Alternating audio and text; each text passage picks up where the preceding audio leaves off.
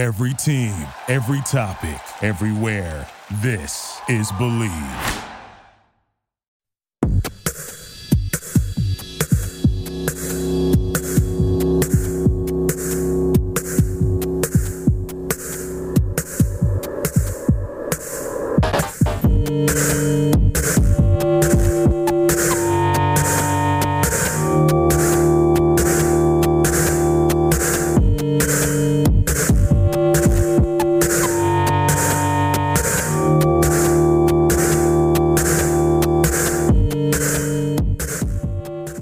TCK Potters, I'm your host, Scott Guasco, and this is episode 85 of the Candlestick Kids Fantasy Podcast. Today I'm joined again by special guest and senior broadcaster at the University of Oregon, Jonathan Rifkind.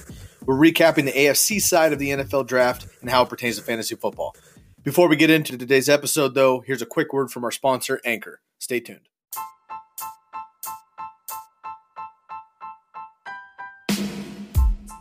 Hey, TCK Potters, I want to give a shout out to Anchor, which is the podcast avenue we record with to bring you these episodes. Have you ever thought about starting your own podcast? When I was trying to get this podcast off the ground, I had a lot of questions. Like, how do I record a podcast? How do I record an episode? How do I get the Candlestick Kids Fantasy Podcast onto all of the apps that people are listening to? And how can I reach as many people as possible for free and make money at the same time from my podcast? The answer to every one of these questions is Anchor. Anchor is the one-stop shop for recording, hosting, and distributing your podcast. Best of all, it's 100% free and ridiculously easy to use. And now Anchor can match you up with great sponsors who want to advertise on your podcast. That means you can get paid to podcast right away. Gaining some revenue from those podcast sponsors is essential to making necessary upgrades to the podcast and your overall brand. I appreciate how user-friendly Anchor is and how we can record our episodes via our computers or over the phone, similar to a voice memo or a phone call. And we can record these episodes, edit them down as needed, upload them, and boom, the episode is ready to launch. So if you've always wanted to start a podcast and even make money doing it, go to anchor.fm/start. That's anchor.fm/start to join me and the diverse community of podcasters already using Anchor. One more time, that's anchor.fm/start. I can't wait to hear your podcast. Welcome to Music City, home of the 2019 NFL Draft. With the first pick, the Oakland Raiders select quarterback Jamarcus Russell. That doesn't sound right. No. With the second choice in the draft, the San Diego Chargers select quarterback Ryan Leaf. Wrong again. Can we get serious now? With the first pick, the Arizona Cardinals select Kyler Murray. Second pick, the San Francisco 49ers select Nick Bosa. With the third pick, the New York Jets select Quinnen Williams. The Oakland Raiders select Cleveland Farrell. The Tampa Bay Buccaneers select Devin White. Carry the face of his old little one. Jonathan, nice to have you back. How are you? I'm doing well, Sky. Happy to be back. Our little hiatus had me sad because I enjoyed our last episode so much. Yeah, man. Well, we got round two today. We're going to rock the AFC side. Listeners, if you missed out on the NFC side back on Tuesday, please do yourself a favor. Rewind the podcast a little bit. Go back to Tuesday. Find out the NFC breakdown of the NFL draft as it pertains to fantasy football. My man, Jonathan Rifkind, so good to have you back, brother. Senior broadcaster and analyst at the University of Oregon, right here in Eugene, Oregon. We gave a backstory of who you are, what you do on the collegiate level in the previous podcast, so we don't need to do that again on Tuesday. But just in general, what is something that someone in your mind frame who's a little bit more collegiate based than maybe someone like myself on this podcast who's more on the NFL side, although of course we both pay attention to both sides, what is something that you look at maybe a little bit deeper coming out of college, going into the NFL? We've been very soft on this podcast the last couple months after the Super Bowl. I've done a couple mock drafts just because I'm antsy and I want to do those. And we've had a few episodes, but I've purposely not done a ton of content yet because it's just so hard to guess what these rookies are going to be without knowing what team they're going to be on, their situation, all these other things. Someone like you studying it going into the NFL draft, and now that these these players are set on teams. What is kind of the mindset for you on the collegiate side with these players coming into the NFL draft and now looking at the overall NFL fantasy spectrum? Yeah, there's two main points that I look at when looking at players that get drafted out of college. The first one is the system that they're being drafted into. College is not a systemic college football, I should say, is not a systemic sport. Coaches will typically outline the basis of their offense and their defense based on their best players. They're not fitting players into their system because typically when you recruit, you build your system around the players that you recruit. Now, the NFL is completely different because these players are drafted for the specific system. So the question is where are these players coming from and will they fit into the system that they're going into? That's the biggest thing I look for. The second thing I look for is have these players notable moments throughout the season against teams that are to the likes of an NFL team.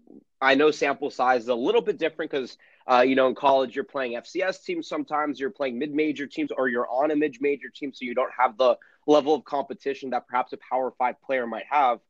But that doesn't mean that you don't play against good teams. This is Division I football for the most part. There were a few D2 players, but we don't have to get into that. But, in Division I football, every player on the field is a high-caliber player, whether you're playing for team number 132 or team number 1 in the rankings. It doesn't matter. So I like to look at the playing field that these players getting drafted played on this past season, who they played with and how they did.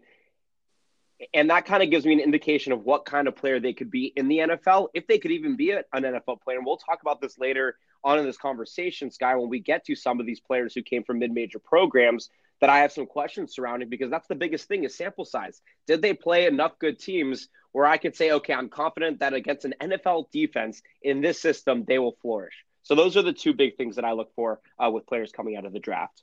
I think that's a great call, especially the competition side of it. I mean, you hear all this banter about, Alabama, for example, or Clemson or Ohio State, whoever the best team is for said year can potentially beat the worst NFL team, which that's a whole bag of worms we're not going to get into for another conversation.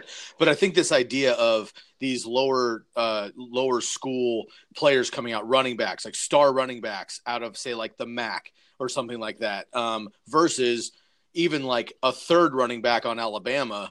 That third running back on Alabama is probably better than the star running back on, say, a MAC conference team. So, sometimes they don't have the notoriety or the draft pedigree because of their position. But Alabama, for example, their starting running back and their backup get drafted every single year.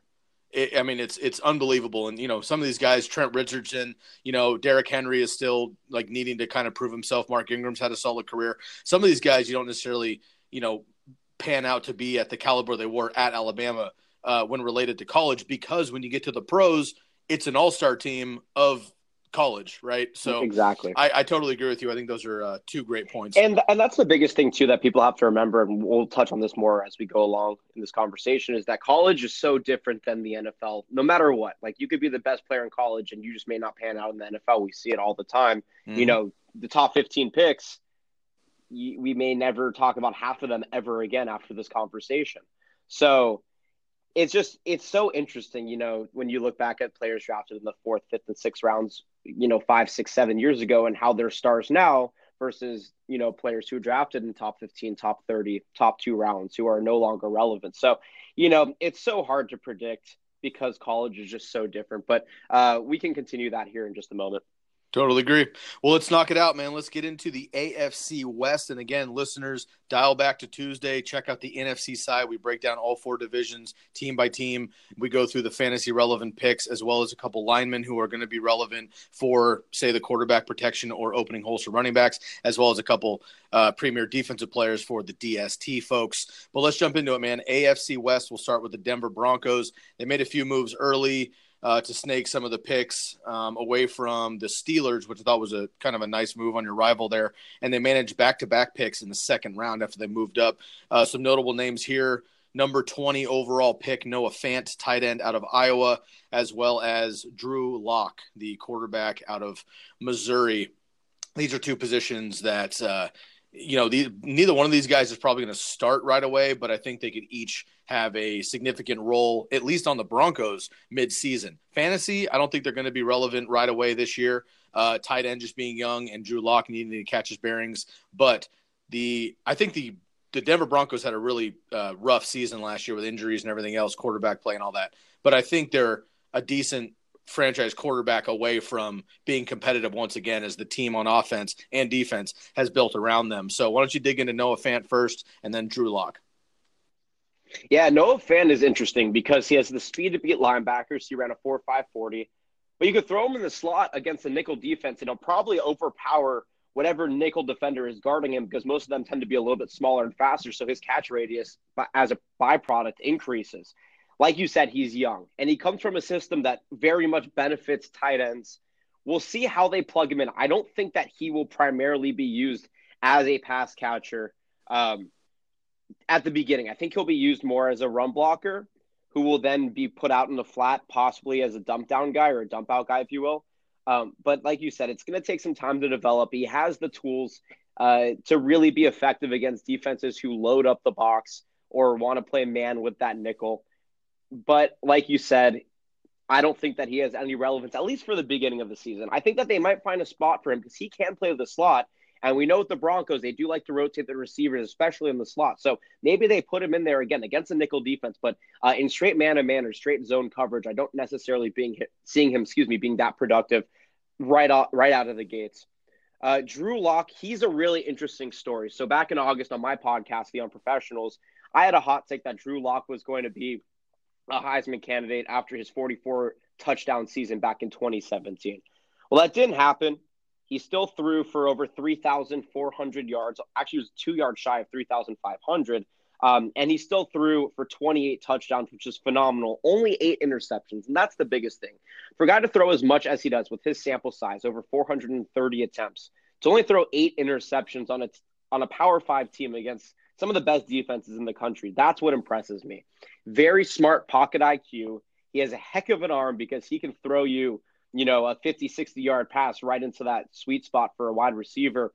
And his red zone IQ is really, really high. And I know in college it's very different because it's more boom or bust plays than red zone offense like the NFL. But he is very, very good at short yardage situations in the red zone and throwing the ball where receivers can catch them. And that is really important. So between his low interception total against some very good defenses overall in college at Mizzou, and his high pocket and red zone IQ, I could see him being very productive. The one thing that he needs really is his accuracy. And what better way to learn than from backing up Joe Flacco, who, regardless of what you think of him, can still hit wide receivers pretty well consistently. So I think for Drew Lock, it's going to take some time, but he will eventually emerge, I think, as the starter for this team. I agree. And I've been terming Joe Flacco as Uncle Flacco here on the podcast for the last year.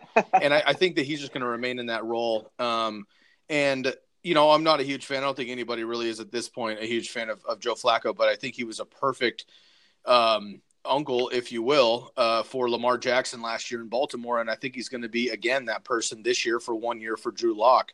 And that's just that, 15-year veteran who's been in the system, won a Super Bowl, been to the top, been very competitive for many, many, many years, and knowing the system and the NFL speed and reading defenses. And we've seen how valuable that can be to certain quarterbacks that have that ability to learn behind somebody else. And I think that Drew Lock, again, not necessarily relevant this year right away, but I think he will play mid-season because, first of all, Flacco just probably won't stay healthy. But secondly, I think they'll just have to throw Drew Lock out there and see what they have, as Elway is going to have to prove his move up into the second round for a second pick. But also, I think something to note here is not fantasy relevant per se, but Dalton Risner was also picked the pick right before Drew Lock, actually, offensive lineman out of Kansas State. And he's played all the offensive lineman positions in college, and this is potentially a center QB tandem for many, many years to come there in the second round for the Broncos. So I like the picks. Again, I'm not sure how relevant it is right away from fantasy. However, a lot of this stuff, especially in this NFL draft, so many of these players are not going to be relevant like this fantasy season, maybe at all, certainly not top notch. And of course, there's always some standouts, but a lot of these guys are mostly like dynasty league conversations or keeper leagues and stuff. I personally think Noah Fant and Drew Lock are great dynasty pickups with maybe a 2-3 year vision potentially, because I do see the Broncos, kind of a quality quarterback and a tight end position away potentially. So we'll move on to the Chargers, who had one pick in each round. There's only one name to talk about. I mean, we don't even need to talk about him very much because he's not going to play unless Phillip Rivers gets hurt. That's Easton Stick out of North Dakota State, quarterback in the 5th round. I'll get to him in just 1 second, but I just wanted to mention the Chargers had 7 picks, and they spent 6 of them on defensive players. So their offense clearly is loaded. They have all pros all over the field, Pro Bowlers all over the field. Potential future Hall of Famer and Phillip Rivers still at the top of his game and very competitive for potentially a Super Bowl. And they just stacked up on defensive players. So we don't need to mention all these guys, but if you're in a DST league, I mean, the Bears are hard to argue with, of course, with Khalil Mack single-handedly destroying the league. But right after that, if you're looking at the next tier, for me, it's the Chargers, the second DST in fantasy football. So we don't need to get into the whole draft, but they spent six of their 7 picks in this year's draft on defense. That quarterback, Easton Stick, challenged or broke all of Carson Wentz's records at North Dakota State. And GM Tom Telesco hinted at possibly that Stick could earn a similar role that Taysom Hill does over in New Orleans. That's not super fantasy sexy, but I think that just means that they're trying to get Easton Stick as an athlete onto the field. Not much to really talk about here, but again, potentially a predecessor or really somebody to take over for Phillip Rivers in the next couple of years when he moves on. Do you have any comments at all about Easton Stick? Yeah, I'm always wary about North Dakota State athletes. Carson Wentz, I mean, say what you want, but that guy has an NFL presence, and he had an NFL presence at North Dakota. The only reason North Dakota State is not a FBS football program is because they want to continue winning championships. They recruit so well out of that region. I mean, you look at just the Charger draft picks in general, Notre Dame, University of Sioux Falls, which isn't even a Division I South program. Dakota or Iowa, yeah, right in that area. Yeah, and they got 2 Notre Dame prospects and a Cincinnati prospect. I mean, most of these really strong players are coming from that region. So that region is really, really good. North Dakota State does an incredible job recruiting the top players out of the Midwest to come and play for them and to absolutely tear up the FCS. Now, Easton Stick was no exception. But when you go back and you look at the tape and you compare him to Carson Wentz, the system really benefited Stick, but there was a presence that he lacked. Carson Wentz, the way he composed himself, he was just NFL ready, it seemed like. And he's proven it, I think, minus the injuries and some of the miscues. Still developing, but overall, the NFL presence is there. For somebody like Stick, phenomenal college quarterback in the system that he played in, I don't see him translating that to the NFL. He's a great athlete. He's 6'1", 224, so he can run. And like you said, maybe Taysom Hill kind of forged a role for quarterbacks like this to still be in a system, but not necessarily be a pure quarterback. I don't know if Stick is the future of this team. I kind of hope he's not, because they're really putting their eggs in one basket with this guy then. But I do think that he will make some sort of contribution to this team offensively. I'm not exactly sure how fantasy relevant that'll be, though, at least off the bat. Yeah, I agree. And I think you nailed it. The difference between Carson Wentz and Stick really on paper is just the rushing. They both can throw the ball well. They both can run the ball well, but Stick had kind of that first read, not available, hold it down and run it. And I actually watched their championship game, which they're in every single year, and he's a stud. So he, 5th round quarterback. We'll see what happens. Again, he doesn't expect to play for the next 2 or 3 years, I'm sure. But if anything were to happen to Phillip Rivers, Easton Stick is jumping into the best possible situation of any backup quarterback, arguably, in the league, especially a rookie quarterback. So he could be successful strictly because his team is so talented. But I kind of agree with you that I'm not sure that he is going to be Carson Wentz part 2, if you will. But we shall see on the Chargers. But again, I think their defense is just reloading. I think the Chargers, once again, will be a serious contender if they can get by New England, which has been Rivers' nemesis for, of course, the last 15 years. Let's get into the Raiders. Questionable pick at number 4, which we'll get to, of course, but a solid draft overall. They're trying to fill voids of Khalil Mack and Amari Cooper still. In the first round, 4th pick overall, as you heard on the montage getting into the episode, Clelin Ferrell, defensive end, Clemson, which I'll get your thoughts on that at number 4. The one I really like is Josh Jacobs, running back out of Alabama, another first-round pick, and their 3rd first-round pick, 3 picks later, Jonathan Adams, safety out of Mississippi State. So, of course, the Raiders had 3 first-round picks. They pick up a defensive end from Clemson, a running back from Alabama, safety from Mississippi State. Head scratcher at number 4, but they had their reasons. Of course, they have Mike Mayock now running the show there, who has been a draft analyst and a college football NFL draft analyst forever. So you would think he knows what he's doing. What are your thoughts here? Also, another name to mention down the list there, 5th round wide receiver out of Clemson, Hunter Renfrow, who I like a lot. But let's stick with the first rounders first. Yeah, Clelin Ferrell's interesting. High risk, high reward, I would say. They obviously jumped the gun trying to fill that void of Mack, and the Raider fans are beginning to grow impatient with both the offense and I think the defense. Not to mention that they're going to be moving to Vegas. So the Raiders are probably as an organization in the most precarious spot in the NFL because there's just a lot of unknown, and this is a big one now because, like you said, they drafted him so high up at number 4 when there were much higher rated defensive linemen on the board. But his spurt ability off the block is really quick. He's big. And he developed in a system that is really good for defensive ends. Like we've learned that over the years. So the one thing I will say is that he had 11.5 sacks last season. And for a guy who was not an every down guy because Clemson Jimbo Fisher essentially would pull out, not Jimbo Fisher. Dabo Yes, Swinney. thank you. Yeah. Dabo Swinney. Yeah. Jimbo Fisher's at A&M. So, what Dabo Swinney would do is when they were blowing out teams, which is pretty consistently, he would take out the first and second teamers. So for someone like Clelin Ferrell, 11.5 sacks last season may not seem great, but he had a small sample size because he didn't have to play consistently. So I think that, again, high risk, high reward is probably my motto with this guy. I understand the pick. If it works out, and obviously hindsight's 2020, and you could say that about any pick. But I think with him, if they can develop him to be even half of what Matt could be, and who knows, maybe his potential is there, I think they'll be satisfied with that draft position. Moving on to Josh Jacobs, yes. Correct?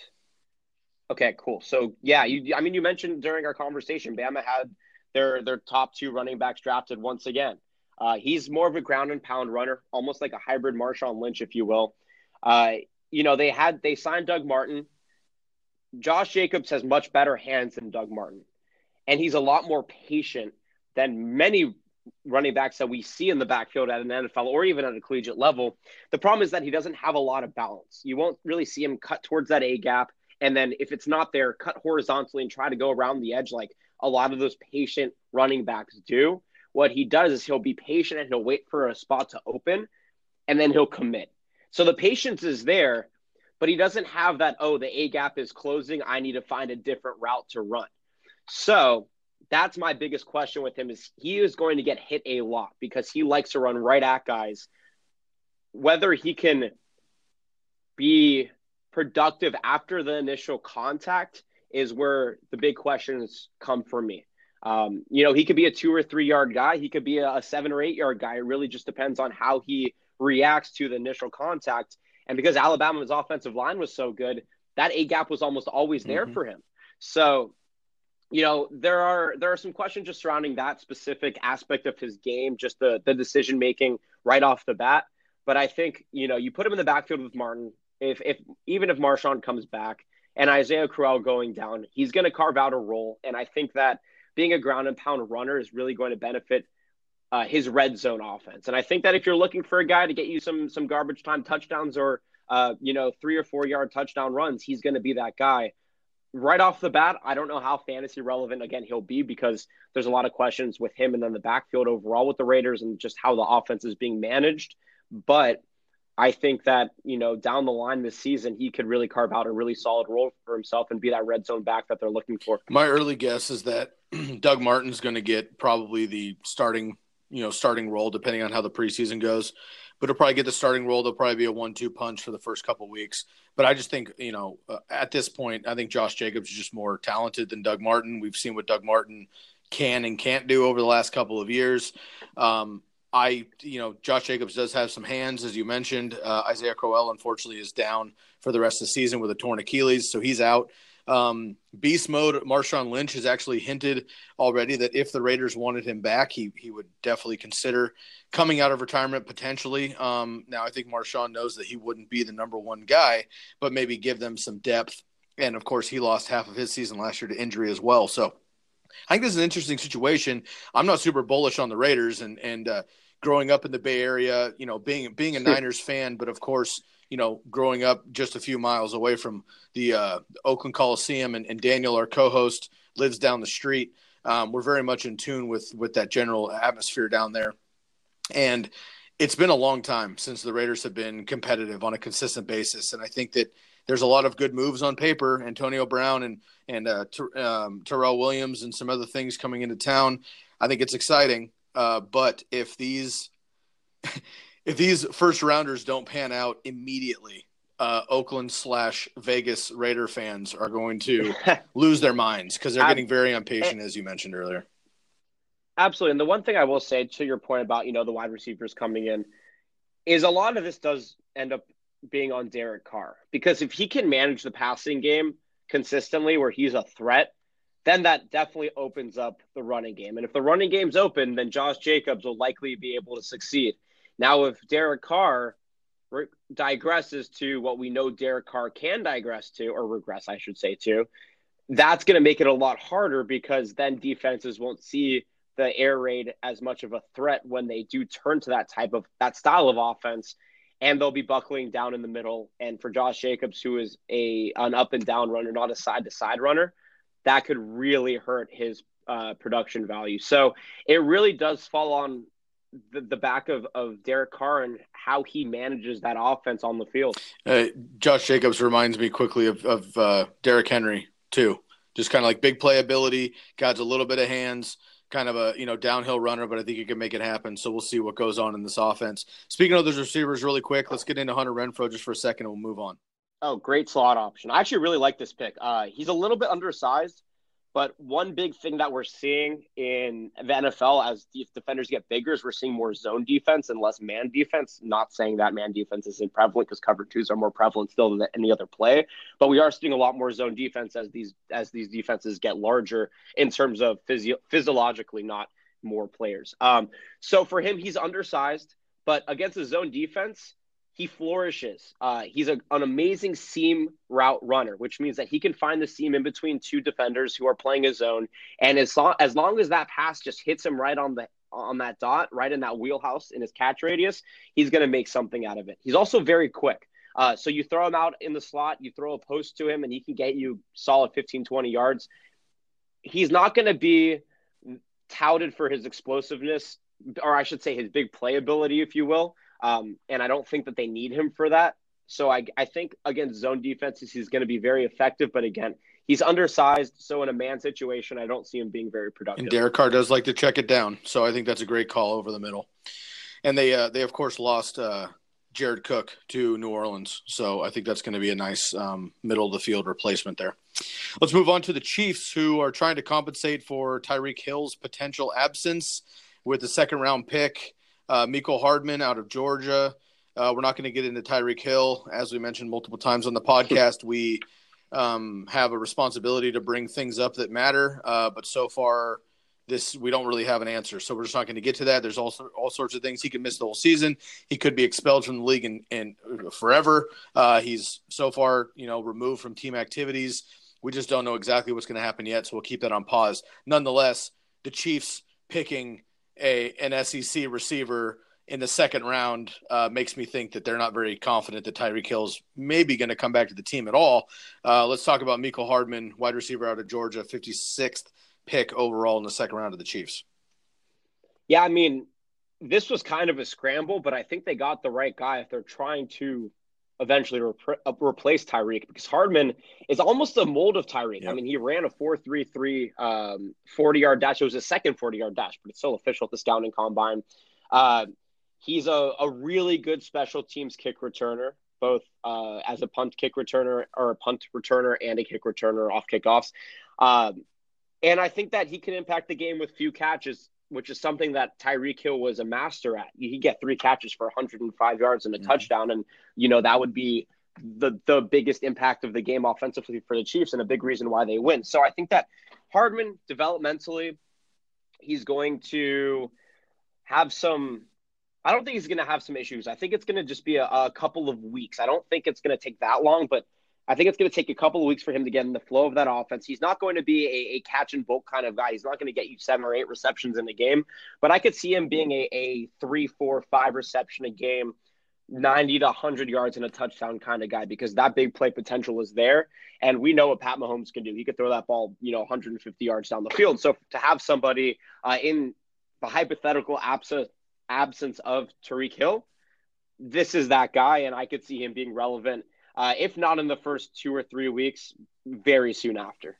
I agree, and I think to think that he's going to come in and beat Tyreek Hill is ridiculous. But Tyreek Hill not being there, I think, is a huge hit to Patrick Mahomes.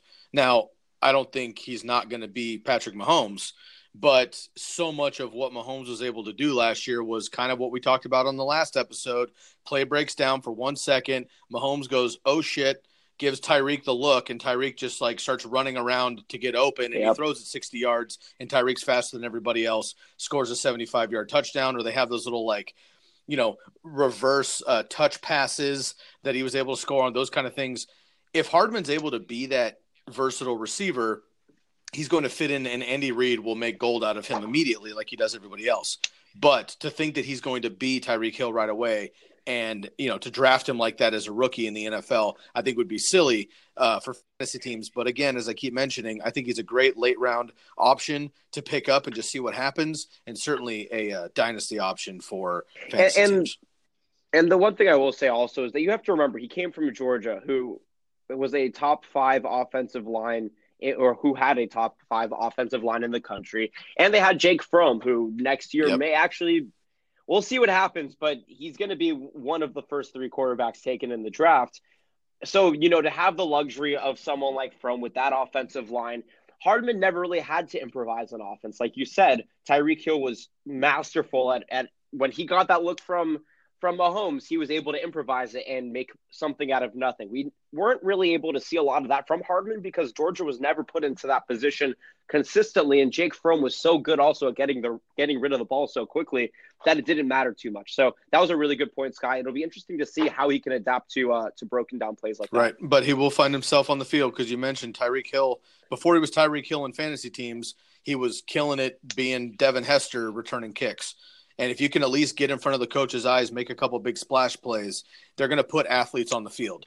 So if he just starts as a punt returner, but he can return 1 or 2 early in the season, they'll get him on the field, I'm sure. But nonetheless, I'm excited for him. I just think, it might take a little bit to get him moving. But he's in one of the best offenses in the league, arguably the best quarterback in the league right now as far as big splash plays for fantasy are concerned. So I like the move there. Let's move on to the AFC East.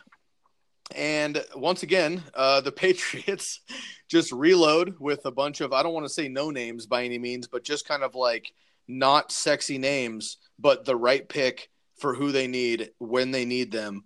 And the Patriots nailed it once again with lesser names. And let's start right off the bat, number 32. Last pick in the first round, N'Keal Harry, Arizona State, wide receiver, big physical target, maybe a Gronk-esque replacement in the red zone. I love this pick for NFL, and I love it for fantasy.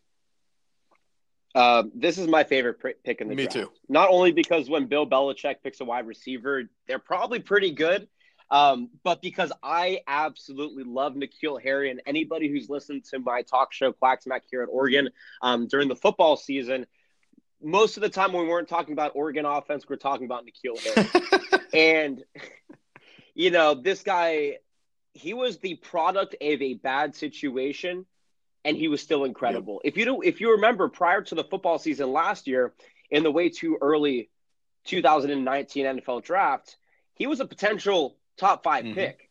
He was the number 1 wide receiver scouted to be taken in the NFL draft. The only reason that his name value went down was because Arizona State underperformed, and that really hurt the N'Keal Harry brand nationally. So, in the Pac-12, we all know N'Keal Harry. We know him as not even arguably the best wide receiver in the Pac-12. And for an offensive-heavy conference, that's saying a lot. But nationally, because Arizona State and Manny Wilkins had a lot of problems, a lot of accuracy problems as a quarterback at Arizona State. And that really hurt N'Keal Harry's production. It wasn't because N'Keal Harry underperformed. It's because his quarterback underperformed. It's because their offensive line was the worst in the Pac-12, if not the second worst, maybe behind Stanford. That's a whole other conversation. Anyways, so, this is all I have to say about N'Keal Harry. The intangibles are there. He doesn't need much development. The size is there. He's bigger than most cornerbacks, and he has a very, very, very large catch radius. I talked about J.J. Arcega-Whiteside, drafted out of Stanford in our NFC conversation. This guy is like J.J. Arcega-Whiteside, but with a ×5 catch radius. This guy, you throw it within the vicinity, and he's going to probably get there. So jump ball versatility, downfield versatility, red zone versatility. You need it from this guy, and he will probably bring it.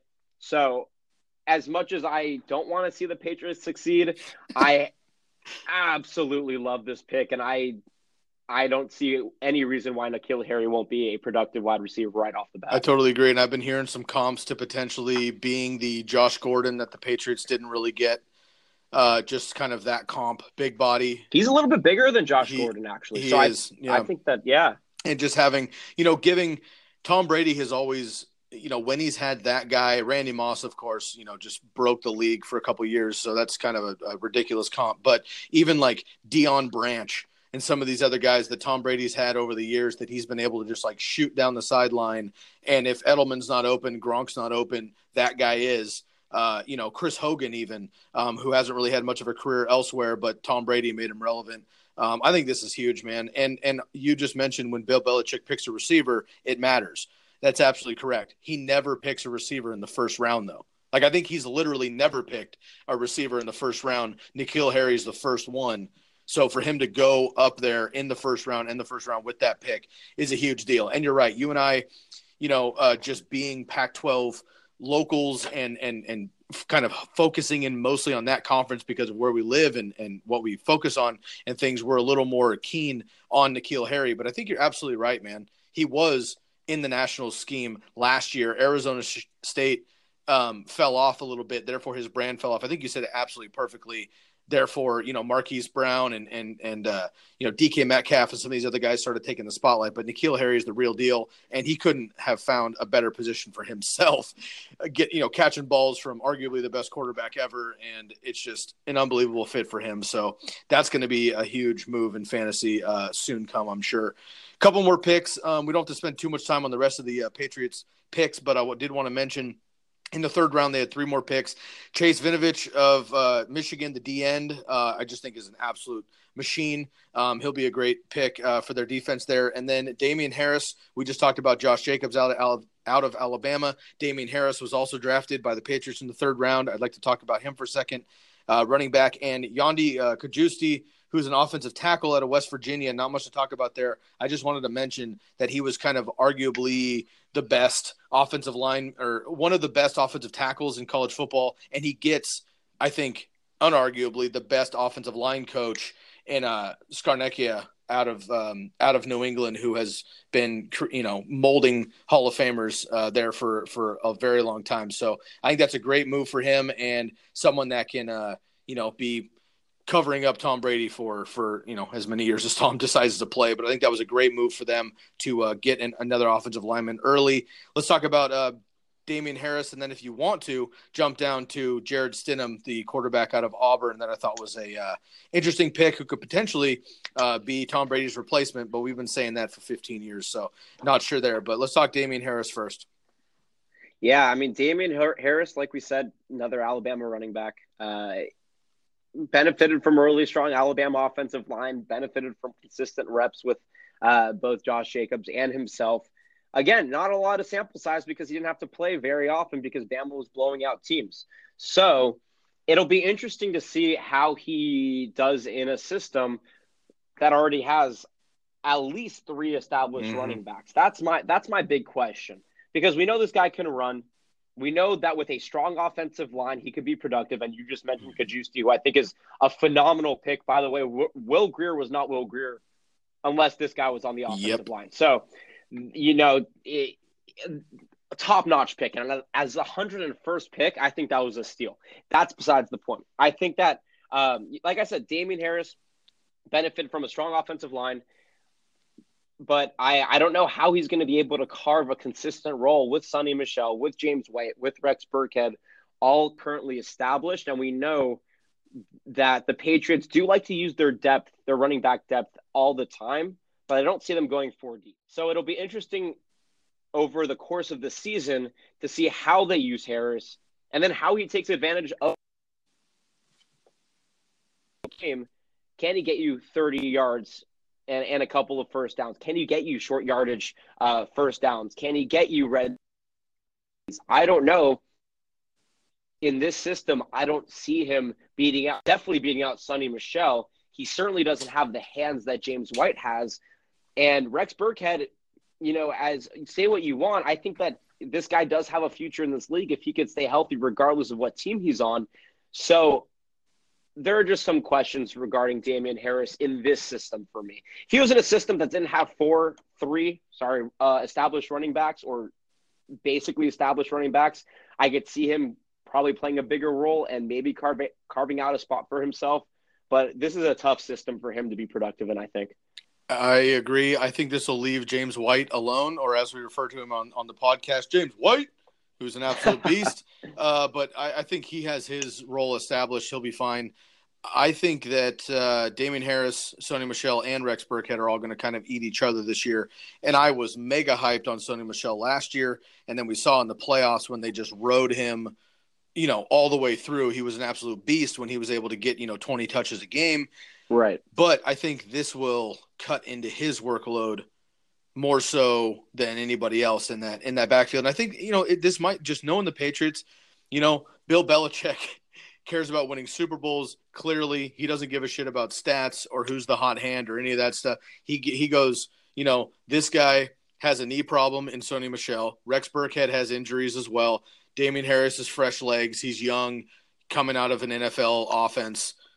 Plug him right in. And I think, dude, they could run a four-headed monster in New England. And, without a ton of wide receiver weapons and, of course, Gronk being gone now, I wouldn't put it past him to run the ball, 30 times a game. And you know what?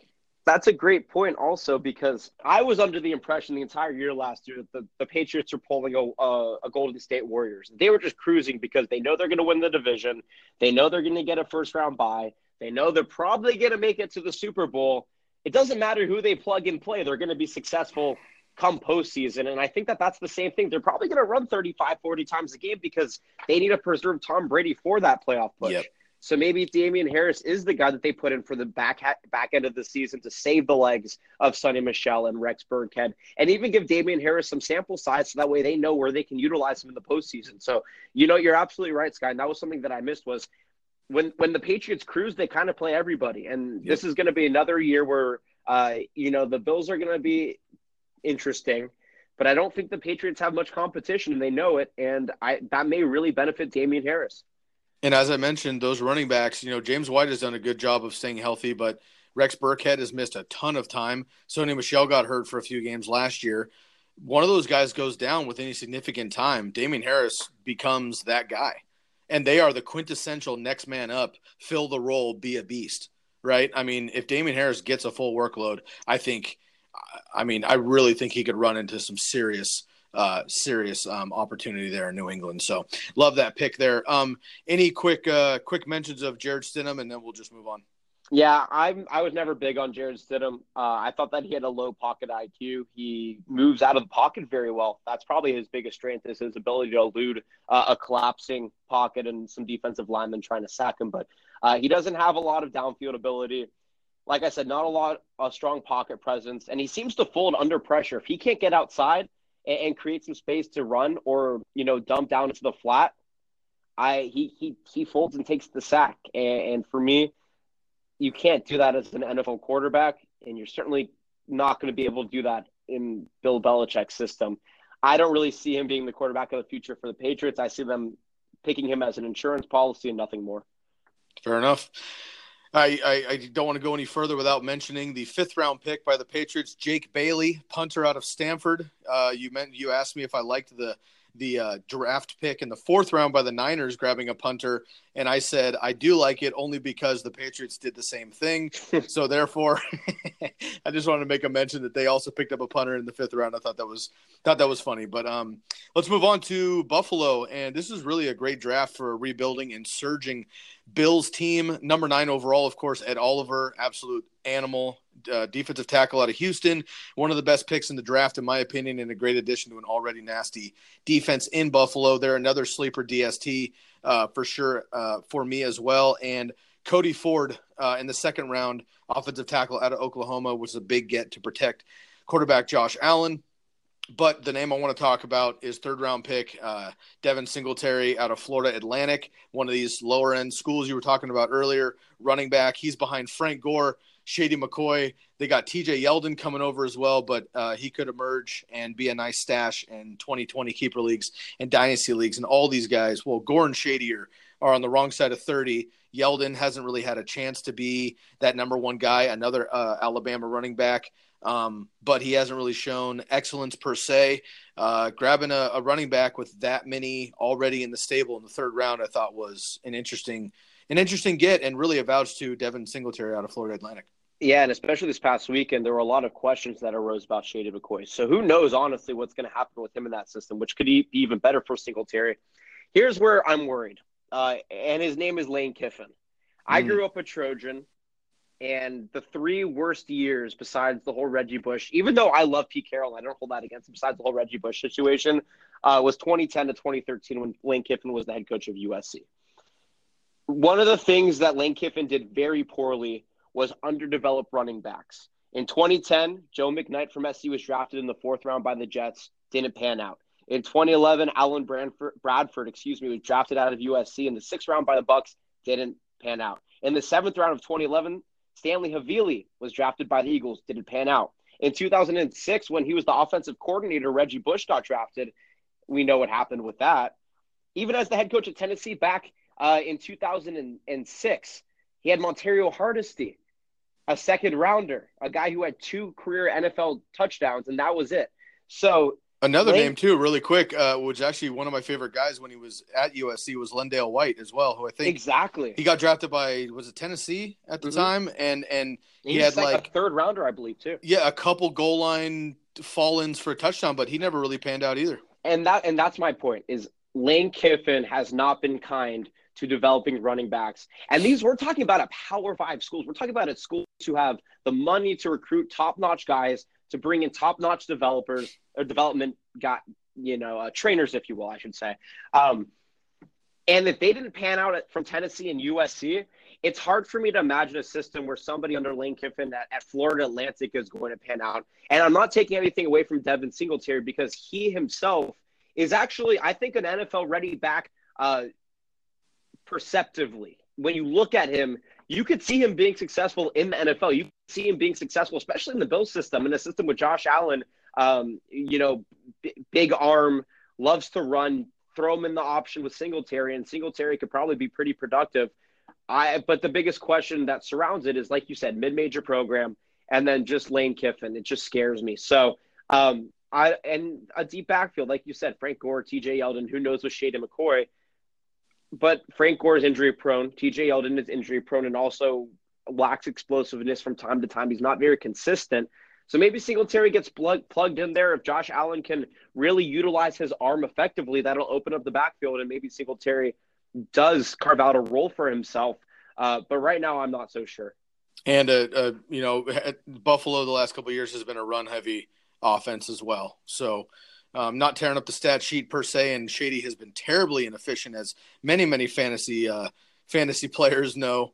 as of late, but he is getting the workload. He's just not doing anything with him at this point in his career. But Devin Singletary could be a sleeper, man. He could be. I don't want to say he's not Alvin Kamara per se, but he's in a similar situation Alvin Kamara was in coming into the league, where he's behind, Adrian Peterson, Mark Ingram, and then Alvin Kamara, and those guys. AP leaves, Mark Ingram splits the backfield. All of a sudden, they find out what an athlete Kamara is, and boom, there's the opportunity. So this could be Devin Singletary's backfield next year.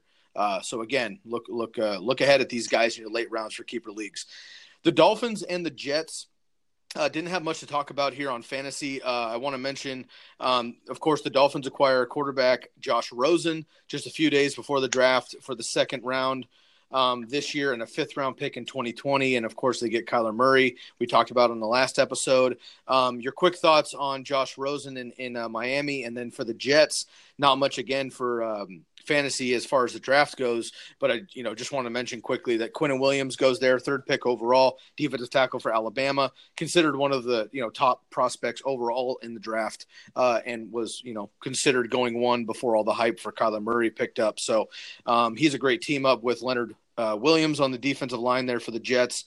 But let's quickly talk about Josh Rosen in Miami, who I think could potentially be the worst team in the entire NFL this season, and then we'll get into the AFC South. Yeah, I love Josh Rosen. I feel so bad for the guy. He has been put into two just bad situations. First in Arizona with that terrible offensive line and not a lot of help around him, and now with the Dolphins. And I think the Dolphins are mismanaged, like truly mismanaged, because they've had talent. It hasn't panned out, and the system just hasn't worked. So here's what I'm worried about with Josh Rosen. I'm worried about the wide receivers. Kenny Stills is, aging. Devontae Parker is explosive, but we've seen him be inconsistent. And I don't know how that benefits Josh Rosen in any way. My bigger concern is the offensive line, especially that center position. Daniel Kilgore currently is their only retained center from the last few seasons. He's currently injured, believe it or not. I think he's going to be ready for mini camps, but he's currently listed as injured. They signed two undrafted centers from Wake Forest and Purdue, and then they also have a developmental center, Connor Hilland. I'm worried that Josh Rosen isn't going to get the protection that he needs, and he's going to have some chemistry issues because the offensive line isn't solidified for the Dolphins, and that'll in turn negatively impact his game. So that's my biggest worry with him in that situation. Yeah, I totally agree. And there's a potential to give me 1 second here. Absolutely. Had a malfunction there on my side. We good? Can you hear me okay? Yeah, absolutely. We love technology and we hate technology. It's good till it's not, right? Exactly. We'll pick it up here. And honestly, I think what you mentioned too is that Josh Rosen, got the shaft last year in Arizona, shitty team, and then he gets kicked out of town for Kyler Murray. He gets traded to the Dolphins, shitty team, and I think he's going to get kicked out of town again next year for Tua or Herbert or somebody else coming into town, from who you mentioned earlier. The Dolphins need a quarterback, and if Josh Rosen doesn't prove himself immediately in town, which I think Fitzpatrick will lend over the keys, and I think it'll be Josh Rosen's team pretty quickly. Fitzpatrick seems like a homie of homies, where he'll play a couple games, throw picks, not give a shit, and then Rosen will get his chance. But you don't believe in any more Fitzmagic? I am the Fitzmagic train conductor. I'm about it. I'm just saying he just isn't very good, and he's gonna blow it. And when he does, the Dolphins can't make it obvious that they're shitty and tanking, so they have to play Rosen. And when they do that, if he's not good with a bad team around him, which I don't think he will be, and maybe no fault to him, but nonetheless not successful, it's going to be a hard sell for him and his agent to keep him in town, and he might get the boot again next year, which that happening twice to a young quarterback with the kind of arrogance that he holds, I think it's going to be really hard for him to bounce back in year 3. But that's a lot of hypothetical, but that's kind of my prediction of how things will go down. Nonetheless, I also am very concerned about the situation, and I'm staying away from Dolphins kind of in general this year. One last name for this I want to mention, just because we We got to see him up close and personal for a handful of years up at UW. Myles Gaskins, running back from Washington, gets picked in the 7th round. Basically, just do you think he has a chance to get touches with Kenyon Drake and Kalen Ballage in the backfield? And if so, is he maybe a late dynasty stash or so? He had a really solid career at Washington. Yeah, I see him. I definitely see him as perhaps a late round pick if you need a younger running back and are looking for somebody in the future. I think that this guy can carve out the second string role for the Dolphins over the course of the season. I don't know how long it'll take. He certainly has the talent, but it's his job to lose. He complements the running game of Kenyon Drake. I don't know if Ballage is going to pan out the way that, we think his ceiling could be and how he could be running in that system. But Myles Gaskin, he benefited from a really strong offensive line at Washington. He benefited from Jake Browning, who, while he had an off year this past season, still opened up the run game because he was such a threat down the field. But Myles Gaskin also himself can create space. I mean, in 2017, when he was the Pac-12 running back of the year, he averaged second. He was run up to Bryce Love. He averaged 6.2 yards per carry. And he still had 21 touchdowns, which is absolutely insane. By the way, that's 21 rushing touchdowns. He had 3 receiving touchdowns that year. So count him up to 24 touchdowns total in 2017. He's a 5-tool player. He can catch out of the backfield. He can block for you because he's a wide body. He's not very tall, but he's a wide body. He can hit the A-gap quickly. He can, split out wide and run around the seam or around the edge of the blocks. I really like him. I don't like him for the system. I don't really like anybody for this system. Yeah. But I do think that he has the talent and he has the wherewithal to carve out that second string role. I don't know how long it's going to take. I don't think that anybody should be banking on that for any reason to draft him outside of the super late rounds in a non-keeper league right now, because I think that if he carves out a consistent role with this team, he'll be on plenty of waiver wires and people will be able to really benefit in that scenario from him. But yeah, I really like him. He carved up the Ducks all 4 years that he played, 2 years at Austin and 2 years up in Washington. And Oregon's always had a pretty strong defensive line all 4 of those years. So it makes me hopeful that he's going to be able to really make a name for himself, whether it be in a backup role or eventually way down the line in a starter role in the NFL as well. Cool. I agree. Let's move on to the AFC South. We've got 2 more divisions here. Let's crank this out. Not a ton of players to talk about in these divisions, but let's roll through them best we can. Jaguars first up, 7th overall pick, Josh Allen, defensive end from Kentucky. Bednarik Award winner, the nation's top defender. He's an absolute animal. Here's a name that's a perfect player that Raider fans are like, maybe Mike Mayock didn't know Josh Allen was still on the board. This might have been a good move for the Raiders there. But nonetheless, he falls to the Jags. They get a steal to really help bounce back that defense that was unbelievable in 2017. Certainly fell off last year, but Josh Allen's a great steal there. And then they get Jawan Taylor, tackle out of Florida, 35th overall. He bolsters an offensive line in front of Fournette, one of the best tackles in the draft this year. Not much to talk about in Jacksonville unless you want to cut me off really quick. I wanted to move on to A.J. Brown in Tennessee. Yeah, let's do it. Let's move on. A.J. Brown, wide receiver, Ole Miss, 51st overall. Antonio Brown's cousin and a nice second weapon outside along with Corey Davis. I am worried about the quarterback play. Unfortunately, of course, we're Marcus Mariota homers, but I've been very honest on this podcast that I love him so much as a player. I root for him, and I love him as a human being, but he has got a rough injury history, and he's, his leash is getting very short in Tennessee. They're bringing Ryan Tannehill, which does not move the needle at all for me personally, so I'm worried about that, but I think A.J. Brown and Corey Davis is a great young 1-2 punch that if they can figure out the quarterback position in Tennessee could be quite dangerous moving forward. And, of course, if they can cut Derrick Henry loose and if he can stay in his late season form from last year, this offense could be really solid. And their defense was very impressive last year. Yeah, if I could get another 70 points out of Derrick Henry in a fantasy league, I would be very happy. I think A.J. Brown has the potential to save Marcus Mariota because A.J. Brown, much like DK Metcalf, the other Ole Miss receiver taken by the Seahawks, has a very large catch radius, and he's a 5-tool receiver. He's big, he's fast, and he's pretty scary. I'm not going to lie. Now I'm very small, and You can go look up my Facebook profile picture and make your own comments. But I think for anybody, A.J. Brown's scary. So I think that Marcus Mariota, who aside from the injuries, aside from the bad offensive line, maybe it's me being a homer, maybe it's true, why he's been unproductive over the last few years. I know they upgraded last year and then he got injured. The biggest critique for Marcus Mariota, at least for me, is that when he runs out of the pocket, which is pretty consistent, he's become a master at overthrowing wide receivers. Now, A.J. Brown, with his large catch radius, may not be as prone to overthrows as somebody like Corey Davis, who's a little bit smaller.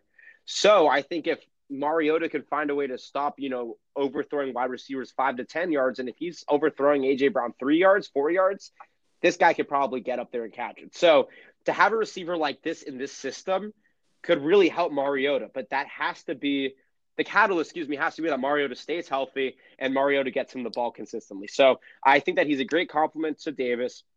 He's really good in the slot. He played in the slot when DK Metcalf got injured this past season out in Ole Miss and really excelled. His yards after catch are off the charts. It's just, if they play Tannehill, Tannehill's not a downfield threat. He's not going to throw you, bombs for 50, 60 yards, which is somewhere where A.J. Brown could really excel. So that's where I'm worried. I'm not worried about A.J. Brown. I think he's going to be a starter right off the bat. I think he's going to be a contributor. But like you said, it's the quarterback issues. But I think that he's the Mariota savior. We'll see what happens. Let's talk about a team that doesn't need to worry about their quarterback position, and that's the Arizona Cardinals. The Indianapolis Colts, who have, of course, Andrew Luck back in prime shape after kind of starting off slowly last year after missing the entire last couple seasons. He came out guns a-blazing, second in the NFL in touchdowns. Now he has a compliment to T.Y. Hilton by drafting Paris Campbell, 59th overall wide receiver out of Ohio State. I'm not super pumped on the Devin Funchess move coming over from Carolina. Maybe your take on that. I love this Paris Campbell fall here. T.Y. Hilton, Paris Campbell, and Devin Funchess just being a huge body, coupled with Eric Ebron, possibly Doyle as well. Marlon Mack, this offense is going to be lethal this year. Oh, this offense is going to be fun. I agree with you. I'm not a Funchess guy. I think that people who like Funchess bank on that one nice season that he had. But I don't think that we'll ever see that from him again. He's going to be, he's going to be the benefit of having Andrew Luck back. Most wide receivers are who can stay healthy, I should say. But, Paris Campbell out of Ohio State, this is where I want to emphasize that you have to remember that college offense is very different than NFL offense. Mm-hmm. You're not going to see a record 90 catches out of Paris Campbell. He set an Ohio State record last season for 90 catches, and we all know how incredible Ohio State has been over, the perennial powerhouse years that it's been Ohio State. So, you look at that and you say, wow, this guy's really amazing. He played in this incredible system, and he was still one of the most productive players ever.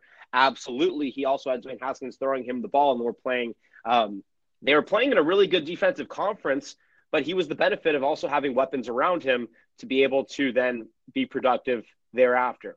Now, you bring up the Colts and their offense with Andrew Luck and T.Y. Hilton in the backfield. That's going to benefit Paris Campbell because that's where the focus of these defenses is going to be. But again, you're not going to see him catching that as many being as nearly productive, I should say, as he was at Ohio State. So for people who say, wow, this game is going to translate, it's just simply not. That's just not how the NFL works. Where he is going to excel is as a downfield threat, I think, as parallel to T.Y. Hilton. He ran a 4.340, which is tied for the fastest wide receiver of the combine. That's phenomenal. Off the blocks, he's so fast, he could beat bigger cornerbacks. He could beat the nickel corner. And another guy who can run in between the seams in zone defense. Where he's going to be overshadowed, in my opinion, is the short yardage game. That's where Devin Funchess, I think, is going to be productive because he is a big body. And, of course, Eric Ebron, who is Andrew Luck's favorite target in short yardage situations. So I don't see him being much – Paris Campbell, that is, being much of a use consistently for the Colts in those situations. But, speedy, quick, good hands. It's going to be really good for him to have somebody like T.Y. Hilton and Eric Ebron receiving consistently also because that'll open up his game as well. So I really like the pick. I don't think Funchess is going to be too much of a threat to his production. And I think, if he stays healthy, playing with Andrew Luck is going to make this guy just byproduct a much better receiver, and he's going to fit the system really, really well, I think. Awesome. And I do have, I'll get them out with my rankings later on, but just a quick teaser with all this Tyreek Hill business getting sorted out right now. Before the Tyreek Hill news, I had Mahomes, Rodgers, and Luck as my top three with Deshaun Watson as my fourth, but I am flirting with the idea that Andrew Luck is my preseason quarterback number one right now, which we'll get to at another time. But I'm really stoked on this. I agree with you that Dwayne Haskins threw 50 touchdowns in college, and Paris Campbell had a literally like a Ohio State record year. But nonetheless, this offense in general is going to be incredible, and I think that Andrew Luck can certainly make the most of that. Let's move on to Houston. They pick up Titus Howard, tackle out of Alabama State, 23rd overall. He was actually recruited as a tight end before landing at tackle. He's super athletic, 6'5", 322, and Deshaun Watson was sacked in NFL worst or most, depending on how you think about that, the most times in the league last year, so they definitely need to protect him. So, again, we don't start tackles in fantasy football, but I think this helps Deshaun Watson tremendously. See if we can get him, out of the pocket and being able to scramble with those huge receivers there if everyone stays healthy. Let's move on to the AFC North quick, man, and we'll get out of here. Let's start with the Bengals. Jonah Williams, tackle, Alabama, 11th overall. He was the Jacobs Award winner, the SEC top O lineman. Pro Football Focus's number one run blocking grade, and he allowed 0 sacks in 2018. That's obviously great for Andy Dalton and or whomever ends up being the next quarterback there for Cincinnati. They also pick up running back Travion Williams out of Texas A&M. And Rodney Anderson, another running back out of Oklahoma, both 6th-round picks. Travion had a 4.5 40. Rodney is coming off of a torn ACL. Any comments on these late-round, 6th-round picks for the Bengals? Of course, I can't imagine Joe Mixon's going anywhere anytime soon, but Gio Bernard could be short here with these young running backs waiting in the wing.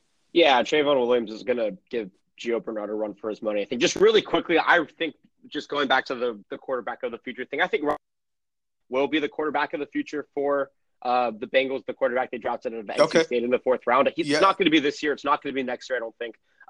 Dalton's still under contract for 2 years, and they said that he's their guy this year. But I do see him being the quarterback of the future in this program. There's a reason that they traded up to get him. And I can't believe he fell to the 4th round also. He, in some mock drafts, was as high as, towards the end of the 1st round. So this guy was talented at NC State. Moving quickly now to Trayvon Williams from Texas A&M. Reminds me a lot of Tavon Austin. He's 5'9". Tavon Austin was 5'9". Williams is 5'8", about 10 pounds heavier. But in terms of speed, they're both pretty quick, I would say. I think that Williams will start out primarily as a special teamer, kind of the way Brandon Bolden was for the Bengals when he was there. But this guy is a really good pass catcher. And that's where I think Gio Bernard could be in trouble with his job security, because you have a T-bone flex formation where you have Mixon on one side of Dalton and you have Williams on the other side. This guy may actually be more of a threat than Gio Bernard is, who has had some inconsistencies these last few years. And I also see Williams being productive in a 5-wide set too, which they've been using with Dalton pretty consistently because they get down in games pretty quickly and have to make up the yardage. So I see Williams being a part of that system. Off the bat, I see him contributing pretty soon down the line. I'm not exactly sure, but I think he's going to be a better version of Gio Bernard because he's younger. I think he's a little bit faster, but he is a little bit smaller. We'll see how that affects him. I think Rodney Anderson was a pick purely for potential. He had that 13 touchdown, 1,100 plus yard season back in 2017. But you mentioned injuries, 2015, 2016, and 2018. I think practice squad. I think they're going to try to develop him on the practice squad. But I really don't see him being on the active roster to begin the season, at least maybe even the entire season. Fair enough. And good call on the backup quarterback. I skipped over him. That's an oversight on my part. I didn't mention him just because I think that, the Bengals have been so in love with Andy Dalton forever that I just feel like until he removes himself, there won't be anybody else getting a chance there. Maybe Dalton leads them to the playoffs, and because history can repeat itself, they take him out and put Finley in for the playoffs, so maybe they don't have that choking liability that's been happening the last 2 years. And maybe with Marvin Lewis out of town, they might win a playoff game, and then it's a whole another situation in Cincinnati there. All right, let's move on to the other Ohio team, of course, the super hot Browns. Really the buzz of the league all of a sudden. What a kind of awesome story this is for football fans who have been around for the last 20 years at least. They pick up Greedy Williams is just the name I wanted to mention. If there's anyone else, holler at me. Cornerback from LSU. And this is really just, I think, a huge pick for their defense. He's opposite of Denzel Ward, who we saw last year just, rip up the league as a rookie out of Ohio State. And this is just a really to cement their back end and their defense. The Browns defense is really awesome. They're young. They're up and comers. We all know what they did on the offensive side of the ball this year. The Browns, man, people keep going like, oh, they could probably win 8 games. They could probably win 10 games. They might win 12 games. They're going to make the playoffs. People are picking them for the Super Bowl.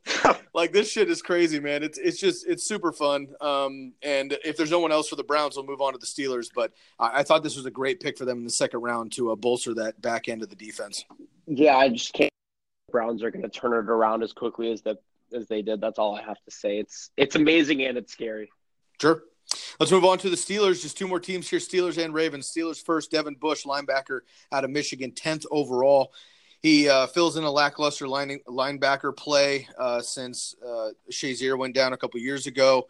There was a video on Instagram or Twitter or whatever of Shazier dancing, which I thought was kind of cool. It's just kind of a silly thing to mention, but just one of those, like, he's active, he's up and moving. I mean, he was basically almost paralyzed, man. I mean, his football career may never actually happen. I think the Steelers are just being really sweet to just keep him on the roster with the potential that he might ever come back. But the fact that he's up and moving after his terrible injury a few years ago is pretty incredible. So I thought that was nice. But Devin Bush is a huge fill in there, number 10 overall out of Michigan. At a linebacker position, they also pick up Benny Snell Jr. out of Kentucky in the 4th round, a running back, downhill runner. Nice compliment to James Conner. Maybe not much to talk about with these guys, but Curly, who is another co-host here on the podcast, he is, and rightfully so, super in love with James Conner. And to his credit, very much in love with James Conner before last year, going into the season, before all the Le'Veon saga bullshit. He more or less called out the James Conner hype before it was real and rode it all the way. So I just got to give Curly some credit there. But he and I have been talking back and forth about James Conner moving forward. Of course, they pick up another running back here. How do you feel about the Steelers' backfield in general this year? Of course, Lev now off to the Jets. But just really quick, we didn't prompt for this or anything. I just am curious to get your take on James Conner in general and just the Steelers' backfield moving forward, which Le'Veon Bell, D'Angelo Williams, so many people over the years have been, winning people titles for fantasy. James Conner did the same thing when he was healthy last year. Do you think they can repeat that this year with Antonio Brown leaving and Le'Veon Bell also being out of town? Yeah, from a non-fantasy perspective, I think James Conner proved that the running back position is the most malleable and the least impactful on the football field. Lev Bell wanted $18 million. No running back in the league is worth that because no running back contributes. His impact is that great consistently for their team because you could find somebody like James Conner who is a really smart, really good runner. You don't have to pay him very much, and he's going to be productive for you. And we see that year in and year out on multiple teams in the league. Kenyon Drake is another good example. I think that so I know you said quick. Benny Snell is actually the guy I probably did the most research on because Kentucky. Knock it out then, dude. That's great. Kentucky was a really interesting program this year for football. Kentucky obviously spends all of their money and their assets signing John Calipari for life and not caring about football at all. Last season, things changed. They had a great recruiting class 2 years ago. They developed these guys, Benny Snell being one of them. And they really turned some heads. I think they got as high as 16th in the national polls before dropping some games to Texas A&M and Georgia and Mizzou. But the one thing I found about Benny Snell, he did not excel against teams ranked in the top 35 defensively for running defenses in the. He had one productive game against a top 80 rush defense, which was Penn State. It was in the Citrus Bowl last year, which was arguably the best time for him to prove himself because you're in a national spotlight against a team from a more superior conference, and they blew him out. I mean, Kentucky blew out Penn State in the Citrus Bowl, and largely in part of Blake Snell's 144 yards and 2 touchdowns. It was phenomenal. Penn State was not a good rush defense, though, this past year. They were top 80. You go down the line against top 35 running defenses against Mizzou, who was number 22 in the country in rush defense. He went 19 for 67 with no touchdowns. Against Georgia, the number 31 rush defense in the country, he went 20 for 73 and 1 touchdown, which against Georgia, that touchdown actually kind of salvages his game. But 20 carries for 73 yards is not impressive in my mind. And against a team where you have to prove yourself, I think that he underperforms. And then against Texas A&M, who's the number 3 rush defense in the country, he was 13 for 60 and 0 touchdowns. And those 3 games specifically are red flags to me because we talked about in our NFC conversation, players going against Clemson and underperforming, and how Clemson was arguably the most indicative in college football of a defense to the caliber of an NFL team.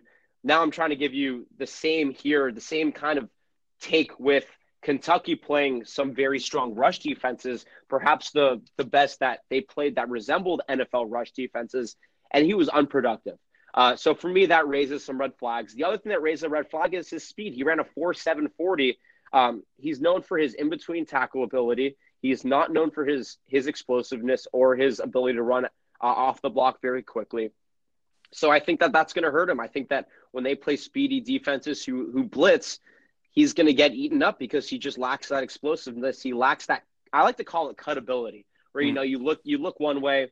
It's kind of like that V cut in basketball. Same thing. He lacks that because he's just not quick enough on that initial cut to sidestep or break a defender's ankles, and he'll get swallowed up on a blitz. So, Steelers have a great offensive line. James Conner is going to be the bulk of the production, which could open up his game. But from this past season at Kentucky against the really, really good teams where he should have, or where he needed to prove himself, at least for me, I don't think he did.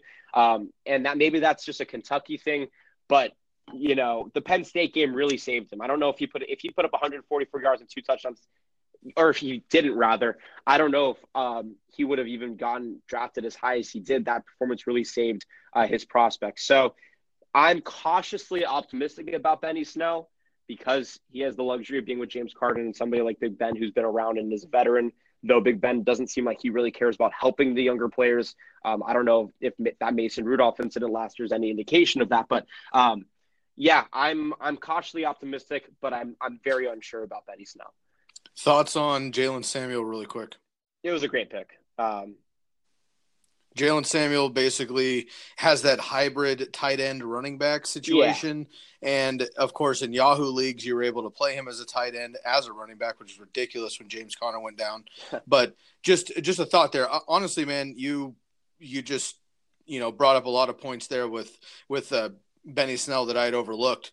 I looked more into just kind of his overall numbers, and you're right, I wasn't super impressed. But when you look into who he was playing when they were playing, I think you just made a kind of a great case that he's at least, has the potential. But I think you're right that, it might have been a little overexcited there for the Steelers. But this is almost a red flag in the situation where I'm thinking like they have James Conner, who clearly proved himself last year but got hurt. He's been hurt. Of course, he has his whole, backstory. And things. So he's just a player that I root for as a human being in the league. But then Jalen Samuels as well, who is a great kind of a PPR running back and potentially a tight end as well. So this will be interesting to see how things shake out here with Benny Snell coming into town with the Steelers. But I think nonetheless, of course, James Conner's the top running back there. But if anything were to happen, Benny Snell could be a nice mid-season pickup there, as you mentioned earlier.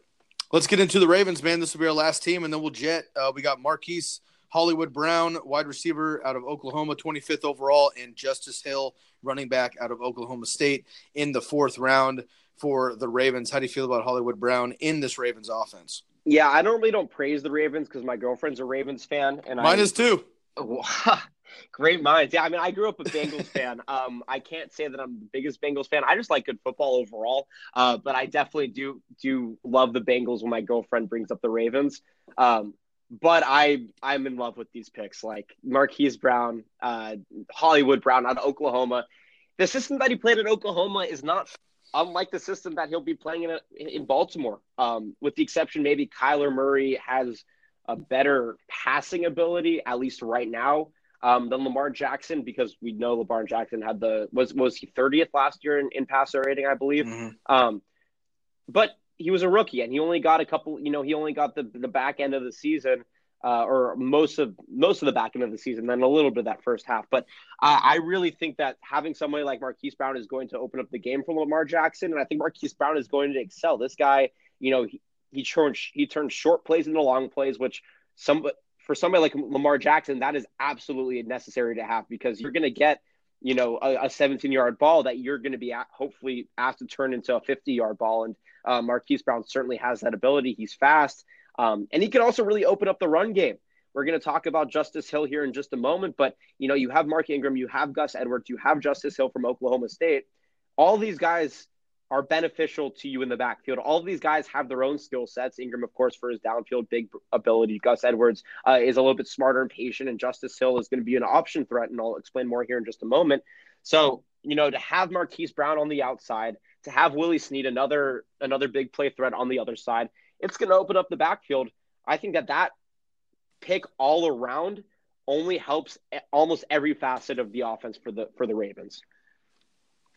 Awesome. And, everyone knocks Lamar Jackson. I made we did bold predictions and crazy calls last year, which we'll do again going into the season. And basically bold predictions are bold predictions. We all know those. Crazy calls were like extra ridiculous, right? And one of my crazy calls at the beginning of last season was that Baker Mayfield and Lamar Jackson, going into the season, of course, they were backups, right? Right. Both of them would be a QB1 from the time that they started through the rest of the season, which was correct. Lamar Jackson in fantasy football is plenty because he rushes. But let's not forget that he won a Heisman Trophy at Louisville, and he can throw the ball. They're a run-first team. He wasn't amazing throwing the ball, but we did see in like the last quarter and a half when they lost to the Chargers in the playoffs. I was about to bring up that Lamar Jackson fucking ripped it up, dude. Yeah. He was amazing. And I'm sitting on my couch like, dude, this is what I had been preaching on the podcast for like 6 months, and this dude's making me feel like an idiot because he hasn't thrown the ball one time. And here he is lighting up the Chargers. He threw, like 3 touchdowns in like 6 minutes or something stupid. And they came up short, of course, but he clearly has the talent and the ability to make a play. We've been talking about the last 2 podcasts. Play breaks down. He's got his wheels. He can chuck the ball. They have another big play wide receiver now with Hollywood Brown. John Brown was that guy last year who didn't get a lot of rep with Lamar Jackson. But, I think Lamar Jackson's going to be a sleeper, man. I really do. People are going to pick him up for his wheels, which is true. But once he can figure out how to throw in an NFL offense, he's going to be nasty, dude. Him and Josh Allen are going to be ruthless when they figure out how to throw the ball at an NFL level. See, I don't think Josh Allen's ever going to figure it out, but that's a different conversation. Okay, fair enough. Fair enough. And for Hollywood Brown, man, I agree. I think not a knock, but people being like, again, Kyler Murray is a much better passer or more accurate or this and this than Lamar Jackson is, or the scheme and all this stuff. That's totally true. But again, just athletically, Lamar Jackson's able to do it.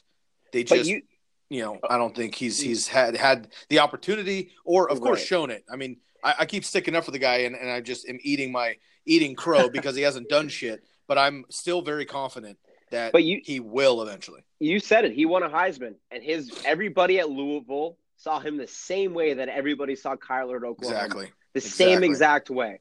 So for people who are writing off Lamar Jackson, you're wrong, because he played not even a full season. Yep. He didn't have great wide receivers around him.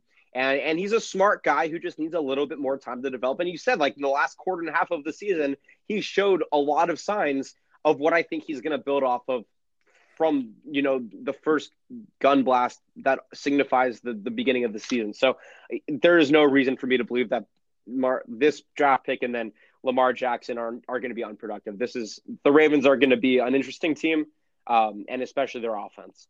Totally agree. Last thing to bring up here, man, Justice Hill, running back out of Oklahoma State, 4th pick overall. He's a slasher to pair up with Mark Ingram. I love Mark Ingram's place with the Baltimore Ravens. That's another conversation. But Justice Hill, last name here on the board. Yeah, he's an option threat, which I don't think that they have in the backfield right now with Edwards and Ingram. And that really benefits Lamar Jackson. We know that when you can keep defenses off balance and unsure of who's going to be running the ball, that opens up the passing game, that opens up the running game further. And that's the game that the Ravens are going to try to run. And I think that Justice Hill is going to be a big part of that. We kind of saw a little bit with Buck Allen, a little bit of that with Buck Allen a couple years ago, but Buck Allen is not nearly as fast as Justin Hill. This guy, Justice Hill, is the fastest running back in the combine. I like the pick. I think he's going to be a great compliment to Mark Ingram. And I think he could give Gus Edwards a run for his money in terms of consistent reps, because as much as I like Gus Edwards and as much as I know Ravens fans, including my girlfriend, who I believe Gus Edwards is her favorite player now that Weddle's no longer on the team. Nice. She still claims that Joe Flacco's elite. That's a whole other conversation. Anyways, I think Justice Hill has an opportunity to really carve out a very consistent role. I don't think that he'll be even seen as a backup, because his game is going to be so different. He might almost be like what Alvin Kamara was to Mark Ingram, not necessarily in bulk of pass catching, but just in the style that he's going to be used in this backfield. Fair enough. I love the take. And my lady's favorite player is Justin Tucker. And primarily because he can sing opera in 7 different languages. So we talked about that. So what actually turned her off from Justin Tucker was the Irish jig that we saw from Alex Collins? From Alex Collins. She's like, well, now Alex Collins is my favorite player because I think the Irish jig is more impressive than the opera. So Ravens are so good at picking players who are eclectic outside of football. As much as I have that little disdain for them, they're always a very interesting organization on and off the field. Love it, man. I love it. Well, thank you so much for your time, bro. I really appreciate you coming on. And of course, listeners, I know these are both lengthy episodes. You know that we don't really care about that. We don't have a timeline. We're an independent podcast just trying to give you as much value as possible. So make sure you flash back to Tuesday's episode and get the NFC side of things and a full breakdown of what Jonathan Rifkin's able to bring down from the collegiate side. We ran down the draft differently on that podcast, a little bit on the NFC side. Before we get out of here, man, first of all, thank you again for coming on the podcast. I would love to have you back as the season progresses. Of course, you were in the Listener League last year, and we would love to have you back again this year coming up. And hopefully you can bring more value here to the podcast. Before we get out of here, please let our listeners know where they can find you. You have your own podcast. You're running broadcasts. You're doing all sorts of things up and down the West Coast, social media, whatever. Now's your time to shine. Please let us know where we can find your things. Absolutely. So I'm on Twitter at jrifkind. I'm on Instagram at j.rifkind. If you feel free to follow me, it's a public account. My main right now, so my podcast with my buddy Jonah Malkin, who is over with WSUM in Madison, Wisconsin. We're at a season 1 hiatus. We're about to start season 2 here in a couple of weeks once we both wrap up our graduation plans and are out of our respective college towns back in Los Angeles. But I'll be calling the last weekend of Oregon softball starting. I guess this will be on Thursday. So Thursday night, Friday night, on Saturday night, you can hear me on kwvaradio.org if you're outside of the Eugene area. If you're in the Eugene area, 88.1 FM is where you can find me. And then I'll be a Friday host consistently up until June 16th when I graduate for the radio station. Same place you can listen to me on kwvaradio.org. That'll be from 6 to 7. And we're going to be doing some fun stuff. We're going to be doing a lot of NFL conversations, specifically about some of these guys that we talked about from the Pac-12, N'Keal Harry, Myles Gaskin. We're going to talk a lot about we have currently at the radio station, an internal debate or internal feud, if you will, about is Justin Herbert overrated or not. And that is going to be a very large topic of discussion on my shows as well. We're going to get some good guests who are very knowledgeable on some of these topics. Definitely feel free to tune in.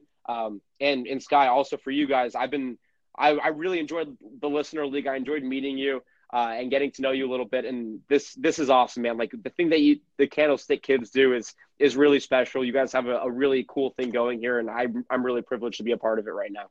I appreciate it, man. Love reciprocated. I wish you well, and congratulations on your success. And Madison, Wisconsin, and Eugene, Oregon are two of the best college towns in the nation.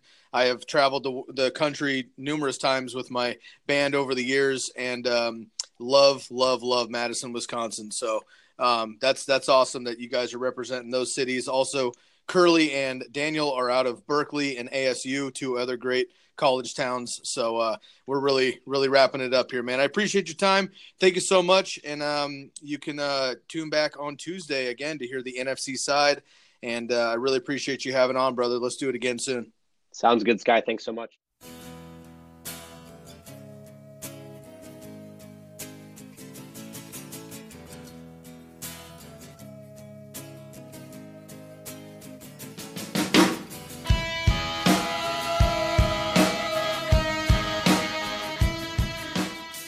That'll do it for this episode. Be sure to email your fantasy questions heading into 2019 to tckpod@gmail.com or shoot us a DM on Instagram at tckpod_fantasyfootball or on Twitter at tck_pod. We use the hashtag TCKpod if you want to check out any previous posts, and you can now find us on Facebook at the Candlestick Kids Fantasy Podcast.